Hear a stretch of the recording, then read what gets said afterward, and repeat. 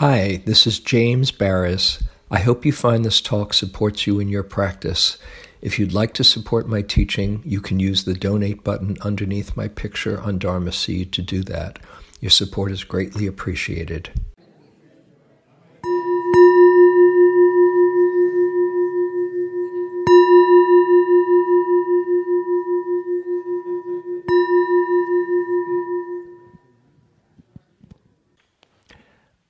So we're going to start exploring habits together. The power of habit, part 1.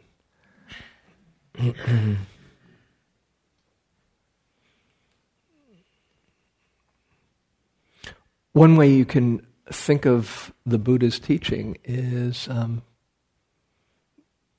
from the standpoint of habits. It's all a teaching about habits.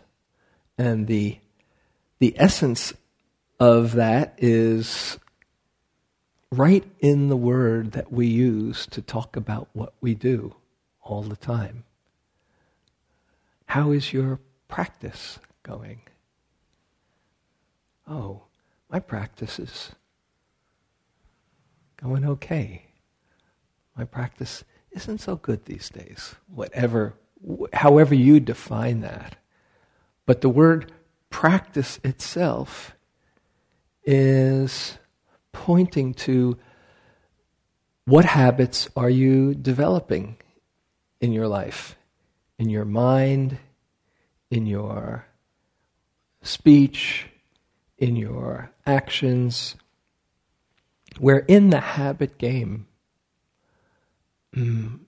And I've been, one way or another, teaching about habits, and I get the benefit of keeping on reflecting on it as I'm opening up my mouth. So it's a continual exploration in my life for the past, almost 40 years now. How habits get created, how they can get cultivated, how skillful ones can get cultivated and unskillful ones changed.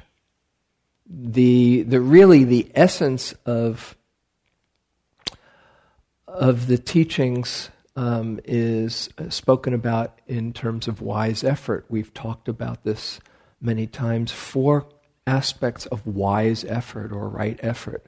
That is guarding against unwholesome habits and actions, abandoning unwholesome thoughts, words, or actions when they're here,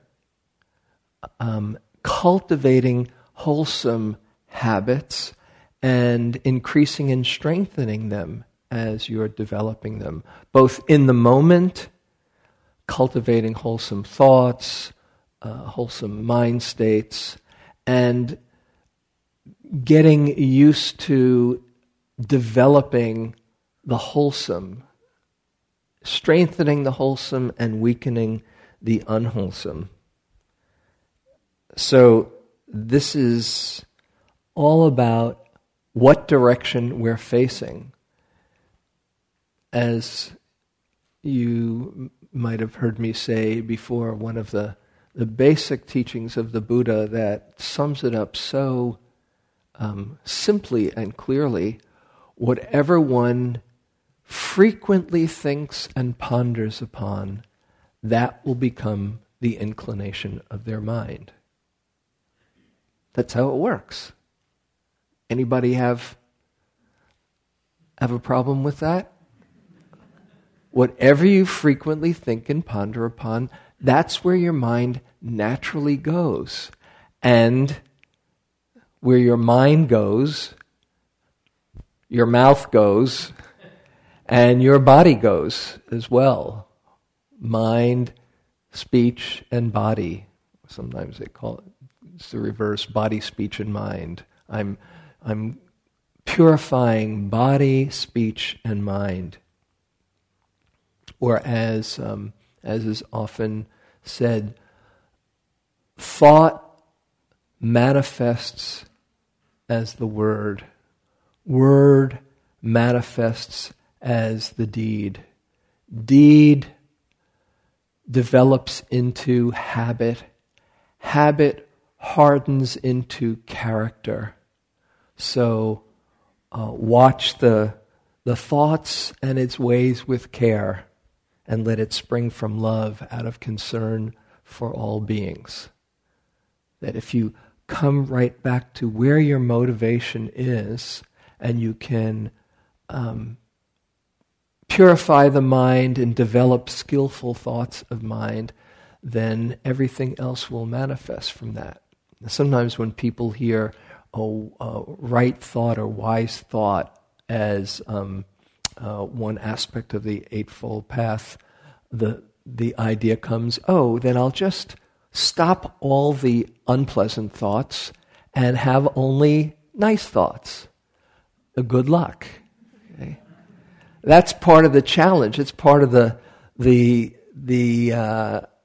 interesting way that we're wired up. We have all these thoughts going through our mind, and if you know the secret of how to train the mind, then you don't have to get rid of anything, because that just comes up and works against you anyway. The more you try to get rid of thoughts or actions and you get frustrated by it and you're very aversive to it, you just give it life. But to see those thoughts just coming through and see how empty they are and not give them energy, and the ones that inspire you, that are more aligned with what your higher vision is, to empower them so that you can actually bring them to life. We're creatures of habit. I mentioned last week's talk when I talked about facing in the right direction, that famous teaching from the Dhammapada, drop by drop, under a dripping faucet. Each drop doesn't seem like much, but drop by drop, the bucket will get filled. What drops are you putting into the bucket? Healthy, skillful thoughts, words, actions, or unskillful ones. Not that, you're bad for having unskillful thoughts. The word unskillful is basically defined as thoughts that lead to suffering, either your own or others. And thoughts that lead to well-being and happiness are called skillful thoughts. So it's what drops you're putting in the bucket.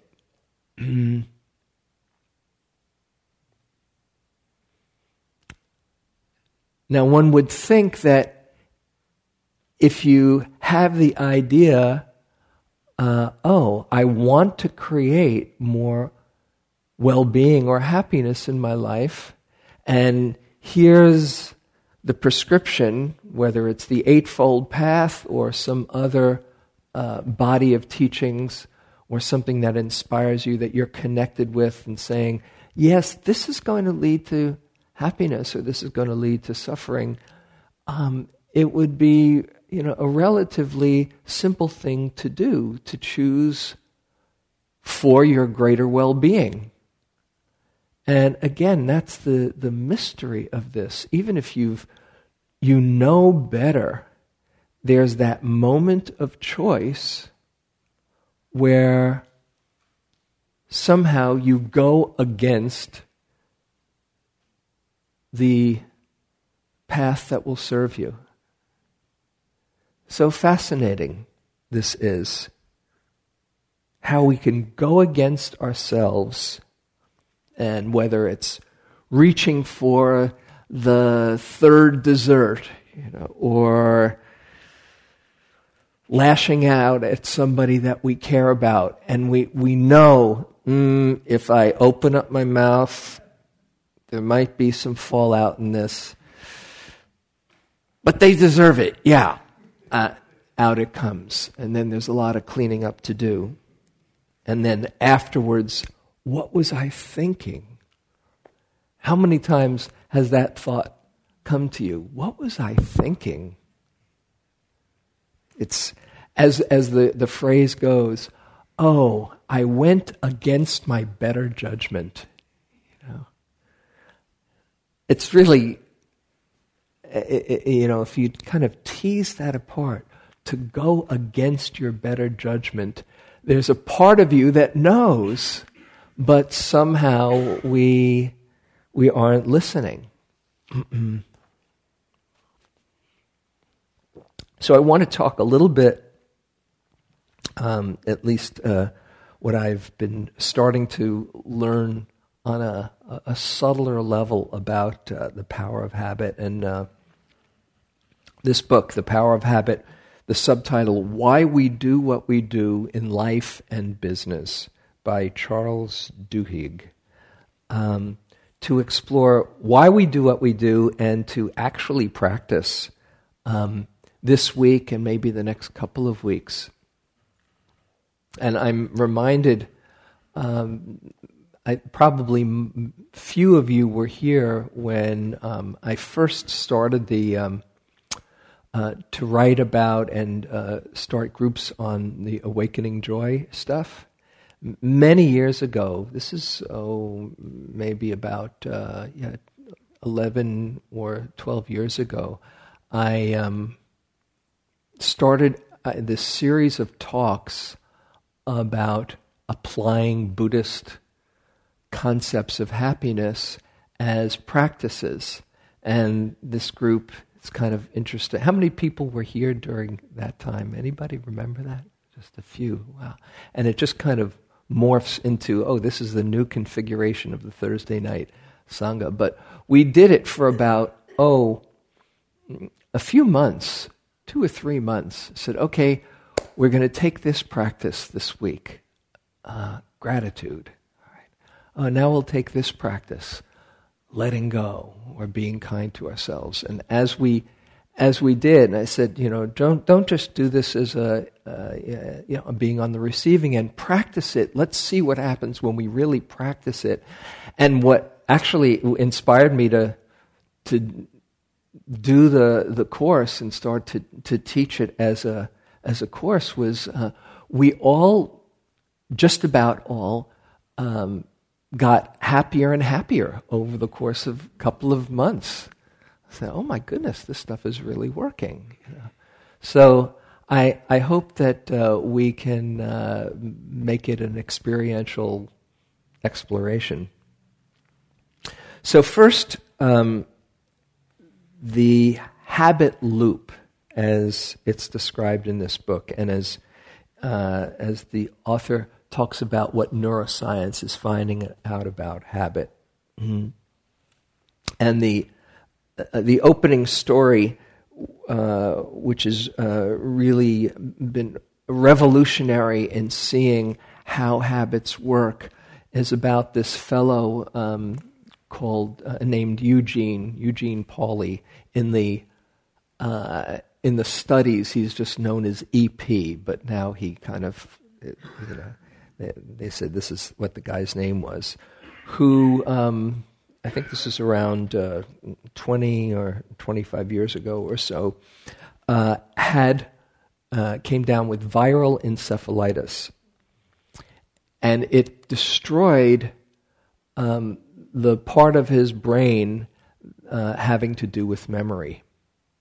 Not just short-term memory, but most of his memory. He knew who his wife was, but he didn't know his friends, and he didn't recognize names or faces, and he'd carry on a conversation. Somebody would ask him some questions, and then 5 minutes later he would forget that they talked about it, and he needed to hear the responses again, and he'd go into this rap over and over. He said, "Oh gosh, when he'd look at some new techno gadget, and he said, "Oh, in my day, electronics were much bigger machines," and blah blah blah. And he'd go on this rap over and over and over. And so you kind of had to be very patient with him because he didn't have any memory that he had just said it. Anyway, he and his wife moved to this new place, and they wanted to. He was with some doctors who were curious about how he was orienting, and he was part of a study on people who had similar situations, and they were asking him to describe his house just in his mind. He didn't have the capacity to describe how he went from, that the bedroom was near the bathroom and near the next room, but somehow he always knew where he was. He just couldn't remember how to explain it. He couldn't think it through. And what really started to become very interesting was his wife would take him around for a walk each day, each morning, but she was warned, don't ever let him go by himself, because if he goes out by himself, he'll never find his way back. One day, the door was open, and he left, and he walked. He left, and she didn't know. And she saw the door was open, and he was gone. And she completely, got, terrified, of course, went all over the neighborhood, went looking around for him, and couldn't find him. By the time she got back home, there he was sitting in his chair. And she couldn't believe that not only was he okay, but he found his way home. They started to follow him, and he went on exactly the same walk, looked exactly at the same bush, noticed this particular sign or waved it at the bird just over here. The whole walk was repeated over and over and over. And they said, how is that possible? He can't think his way through, but there's something that tells him how to get around. And then they started to see what his mind was capable of doing, how habits formed, not only with him, but they started to do some experiments also. They were doing experiments of rats in mazes and how they find their way around.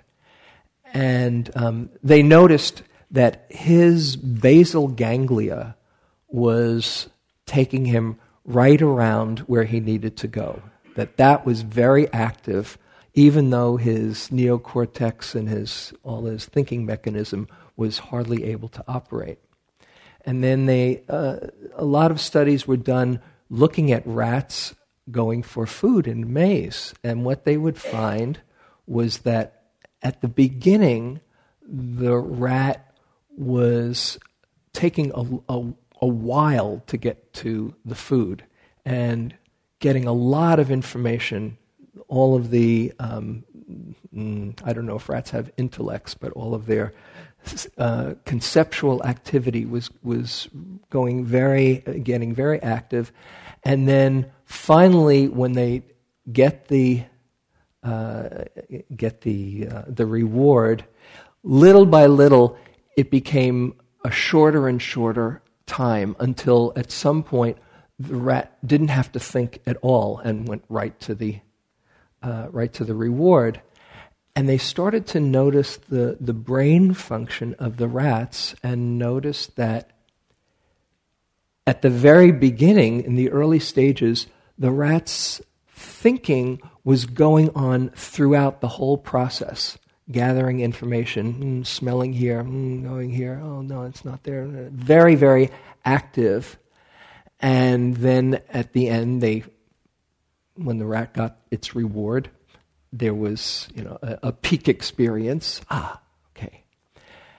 As the rat continued to learn, what happened was when the very beginning, when the click would happen and the door would open, the rat had a high degree of activity, and then the brain was very, very low conceptual activity until the reward.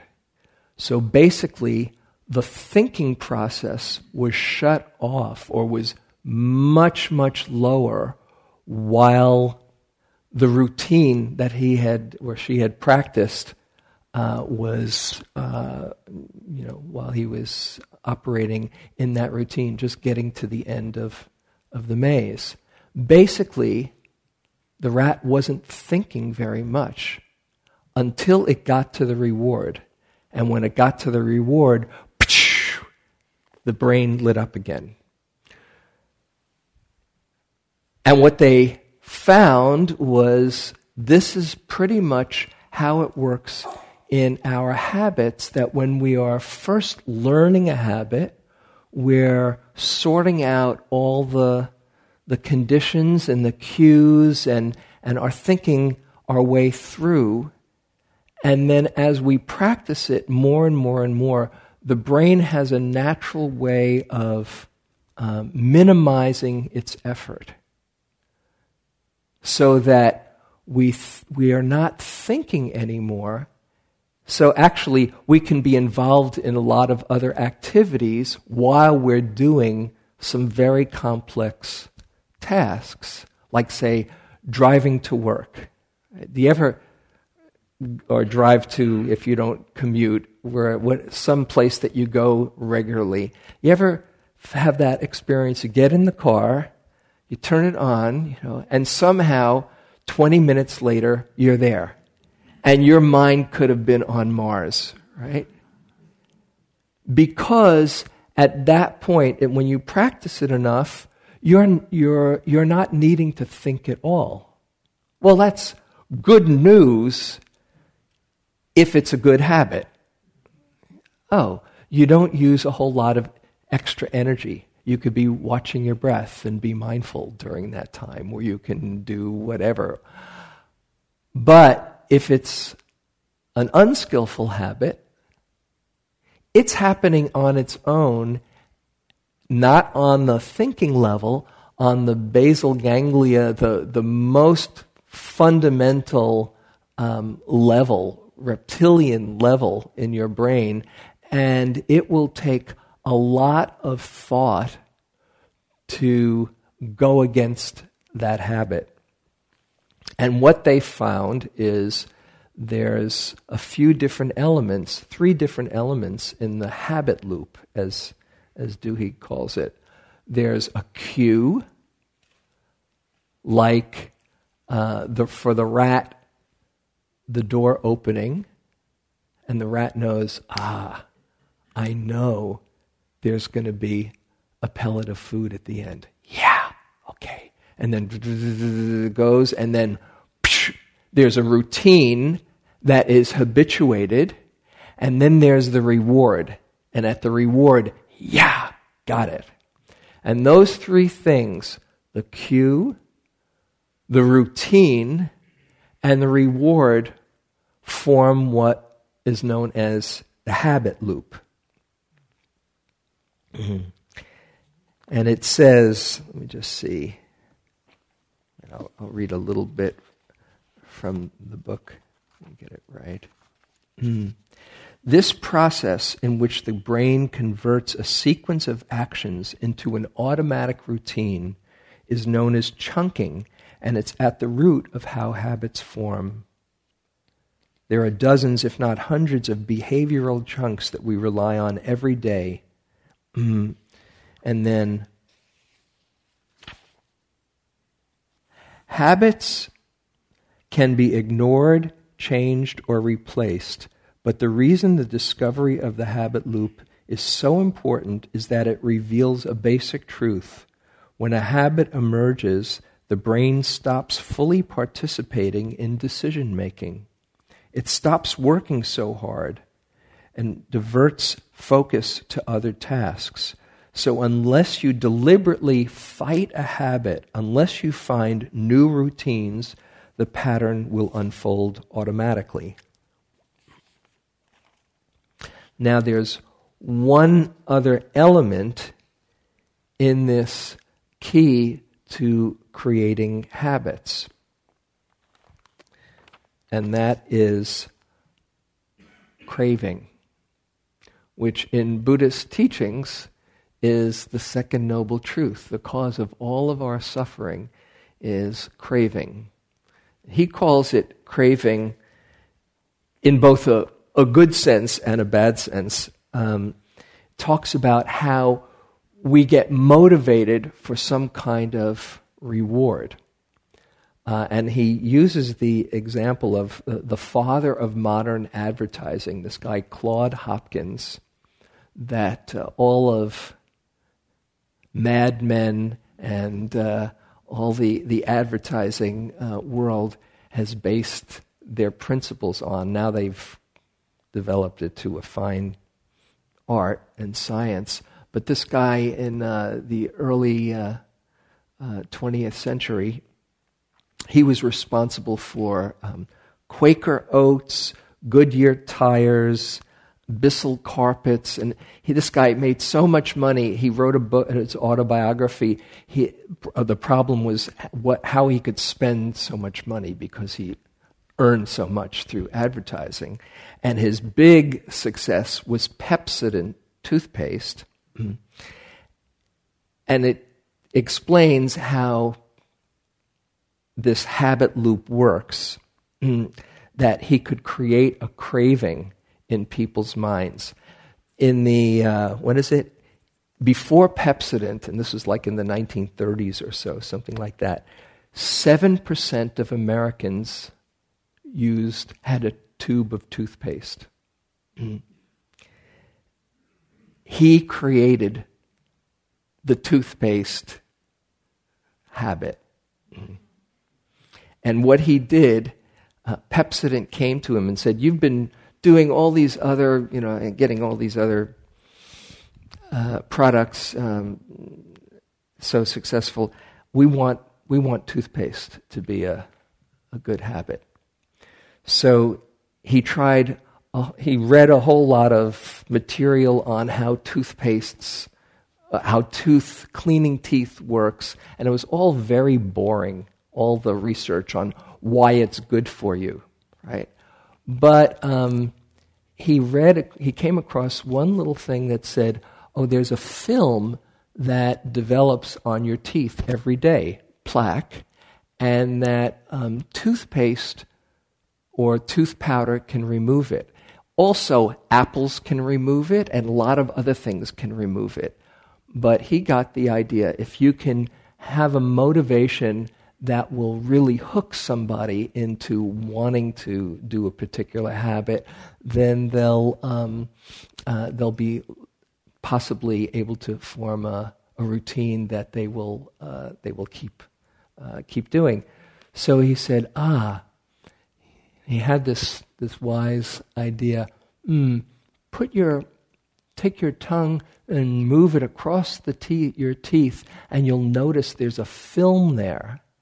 And if you can get rid of that film, you will be so much prettier and you will be so much more attractive. And so he said, just try it. Just put your tongue around your teeth. Well, you can do it right now, And people could feel the film because the film was happening every day.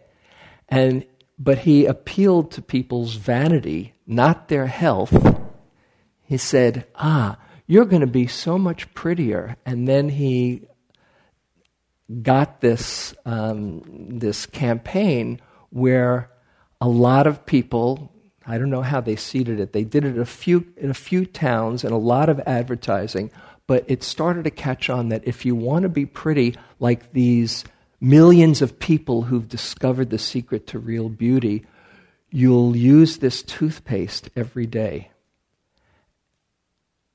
And within like a decade or so, everybody was in the toothpaste habit, so much so that by the war, the army didn't have to convince soldiers to brush their teeth because everybody had been into the toothpaste habit by that time. Even though it wasn't about getting your teeth cleaner, it was about getting them whiter or making them prettier. It wasn't about health, it was about vanity. So the idea is, if you can create a craving, a particular thing in the mind says, I want that, and match it with a cue, and then have a routine that will be motivating you to get the reward, you can get people to do most anything.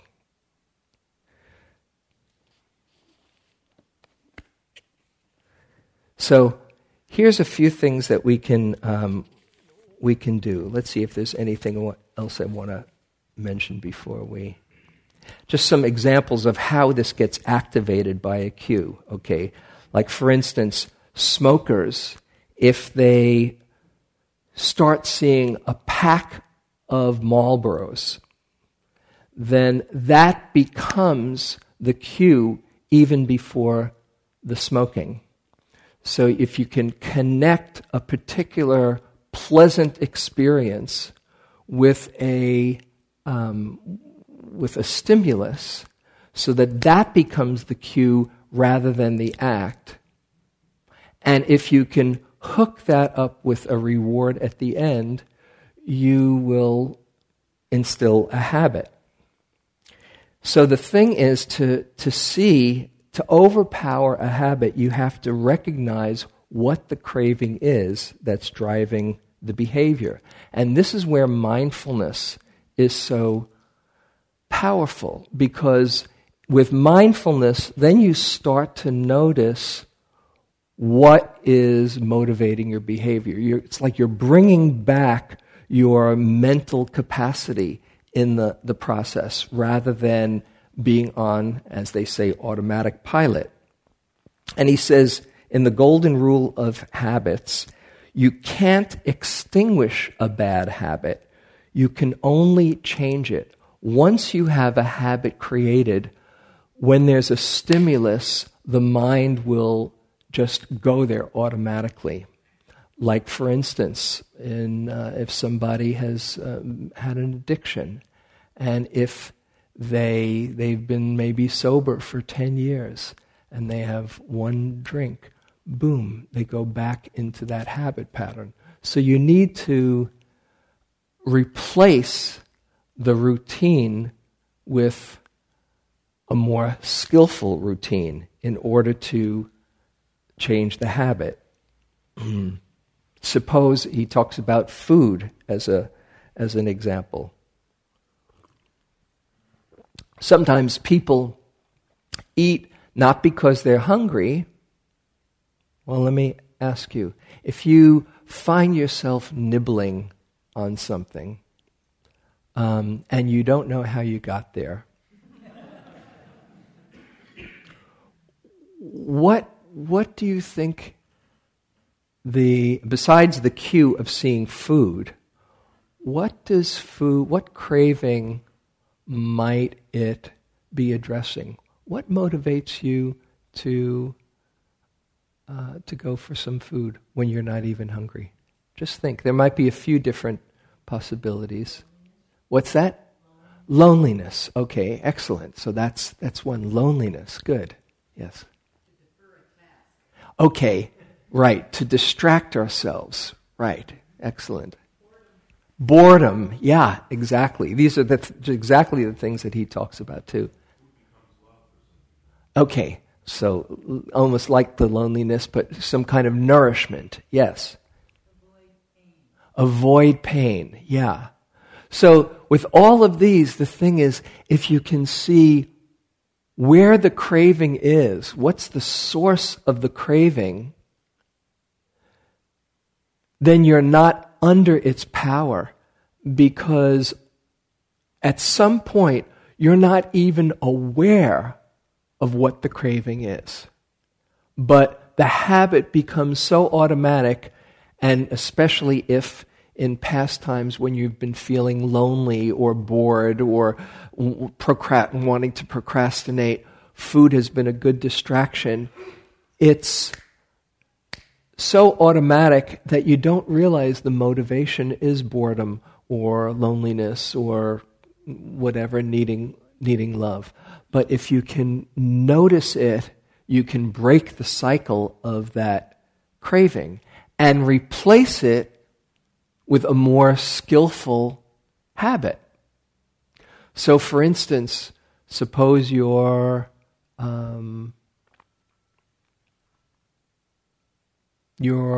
bored, and you realize as you're reaching for the snack, oh, I'm bored right now. What might be a substitute activity? A walk. Okay, excellent. Yeah. Anything else? What was that? Reading or music. Okay, yeah. Or singing or something. Sometimes we do need a break. You know, it's not like we can go 24/7 or just continuously, okay, I've got to plow through. Sometimes, I need to refresh myself here.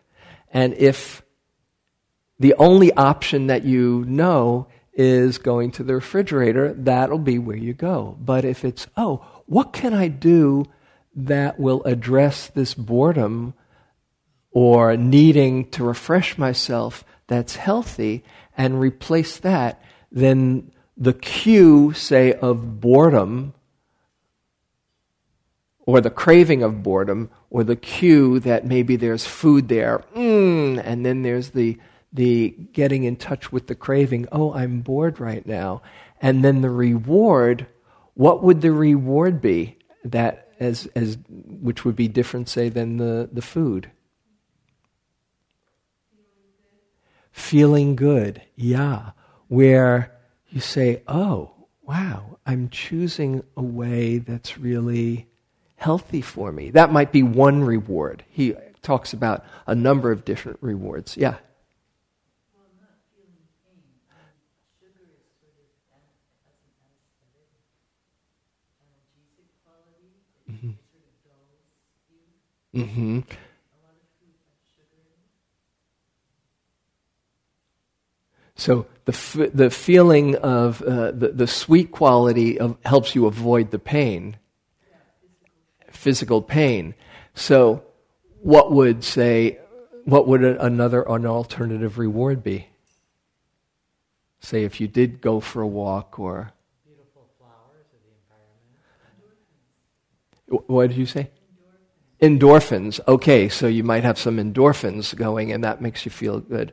Or you see some beauty and get moved or inspired, right? So the key is to identify the cue, notice the craving, and have a reward that really is satisfying and is healthy. Particularly under stress, by the way, that when we're stressed, as is probably not surprising, we're even less able to track our experience, and we fall into habits. The mind gets contracted, and we just go into the default. It also takes, he talks about, it takes an intention. It takes a kind of decision that you're going to be trying something new, and a belief, an actual belief that you can change it. So I think just in the interest of time, I want to stop here and give you a chance. Let's just practice a little bit from the little that I've shared, kind of simplifying this whole process, but it's probably enough to explore. Just, I invite you to close your eyes for a moment and think of some good habit in your life, something that you do that really serves you. If you can't think of anything, then there's always brushing your teeth. If you do that, but something that you do that feels feels pretty good.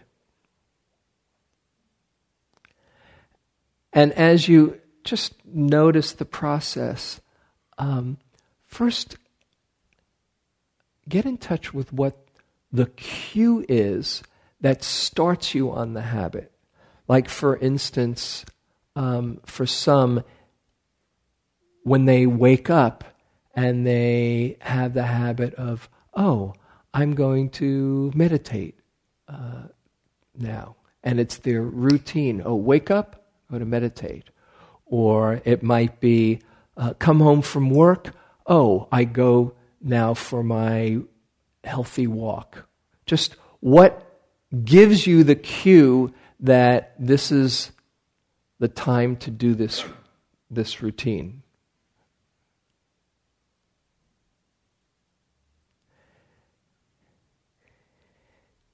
And then as you get in touch with that cue, just as you reflect on the actual activity of the routine, it's probably a healthy one, if it's a healthy habit. And then, what's the reward? What makes you keep coming back, besides the fact that you've trained yourself by now? What's the payoff?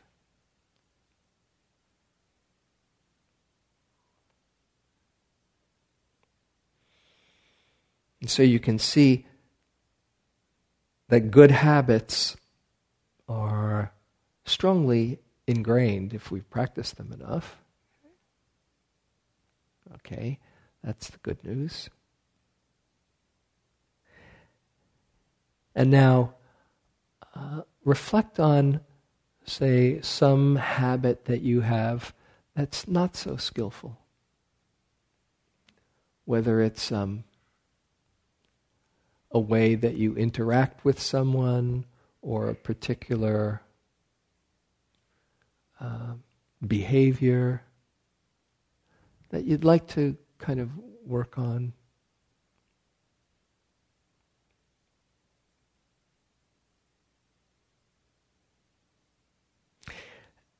And first get in touch, what's the cue that triggers a particular response?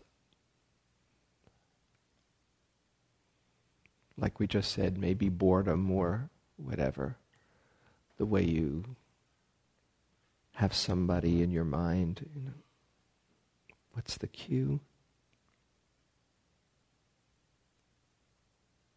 And just track the whole thing. What's the routine, the habitual behavior that you find yourself in?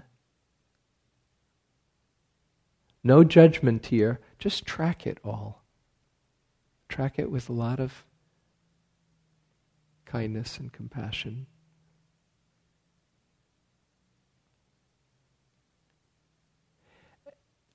And what's the reward? Because there's a payoff somewhere. What's the reward? Might be a temporary release of tension, or feeling empowered, or whatever.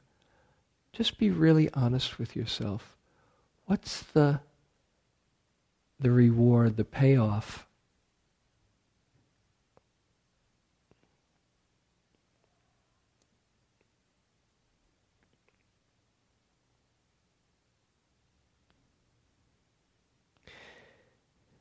Now, say you were to pick this particular behavior as something that you worked on.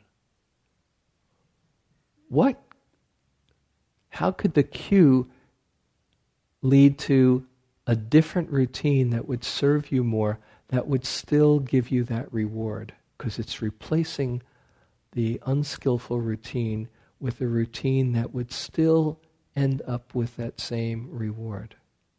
What might it look like?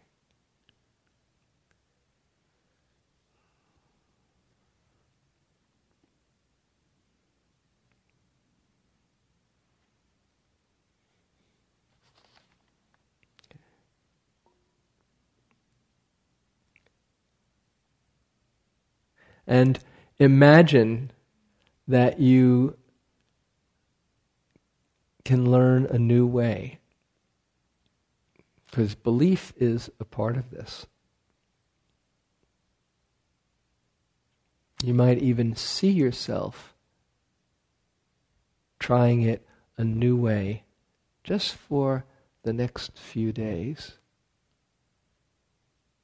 as an experiment, as a practice. And if it seems like too big a habit to change, then you might have a more modest one.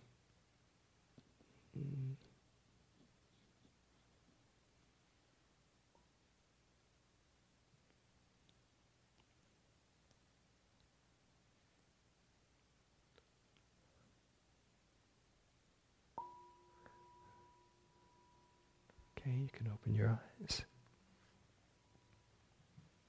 Mm-hmm.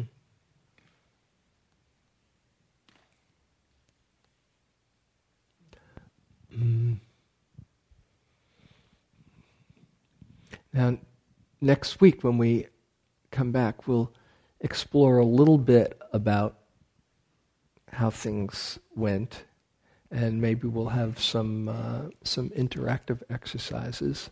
But let's just take a few moments to see if there's any questions, comments, something all the way in the back. And let's see if you can pass. Oh, thanks, Andrew. Oh, it's Liz. Yeah. I like the idea of trying to divert myself or break bad habits. Mm-hmm. And I'm hoping we'll spend some time, as opposed to that, just simply creating good habits for the sake of creating good habits. When you first said think of a good habit that you want to cultivate, one thing that came to mind right away is practicing piano.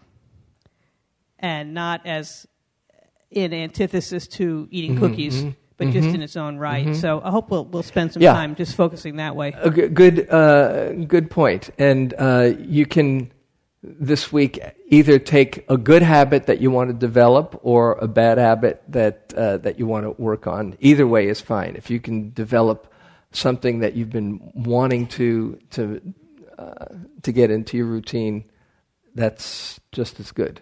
Thank you.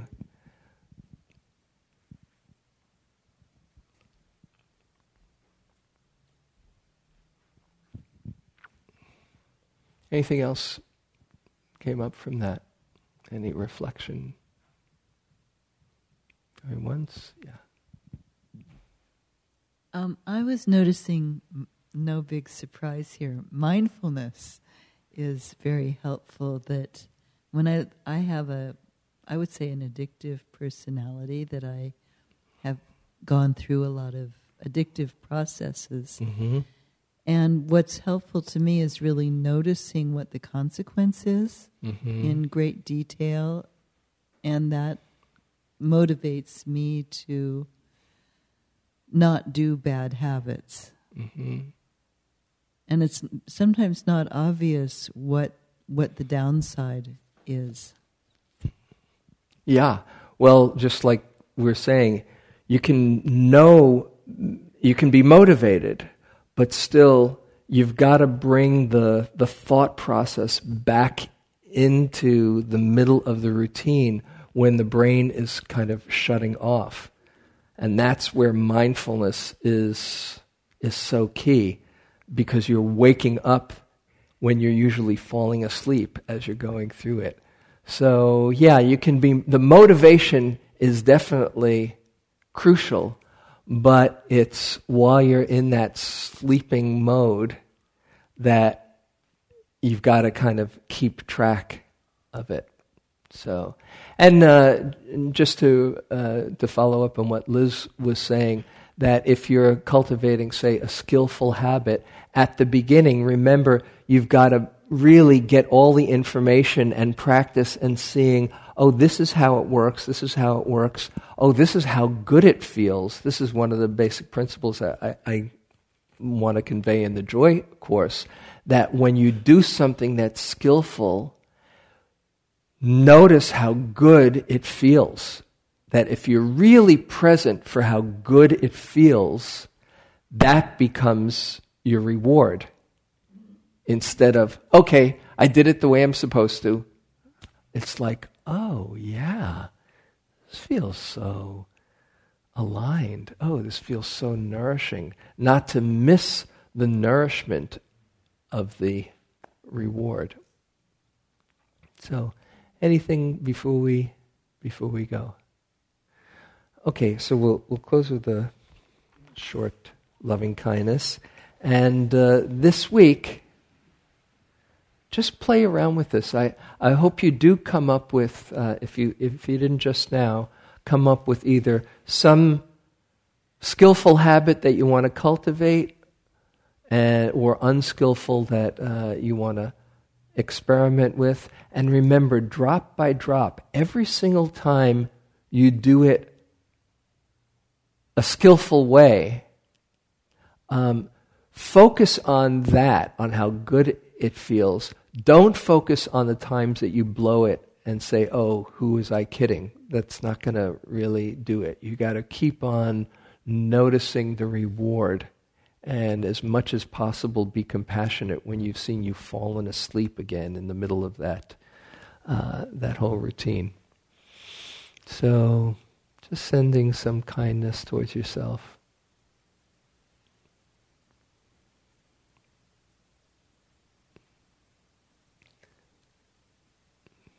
May I wake up to all of my habits, skillful and unskillful.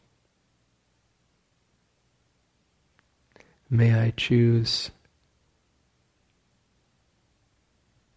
ways that nourish me.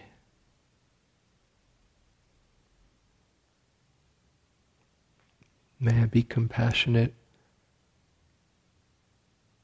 when I forget.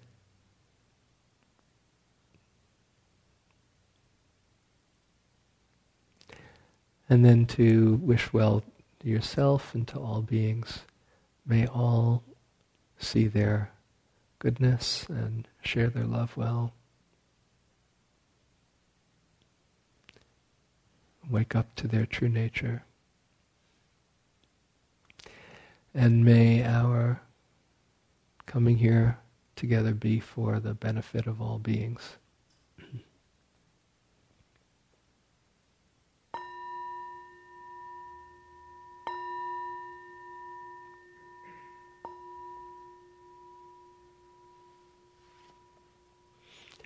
Okay, good luck.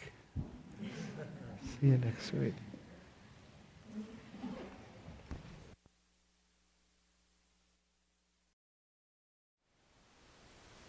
Thank you for listening. To learn how you can support the teachers and Dharma Seed, please visit dharmaseed.org/donate.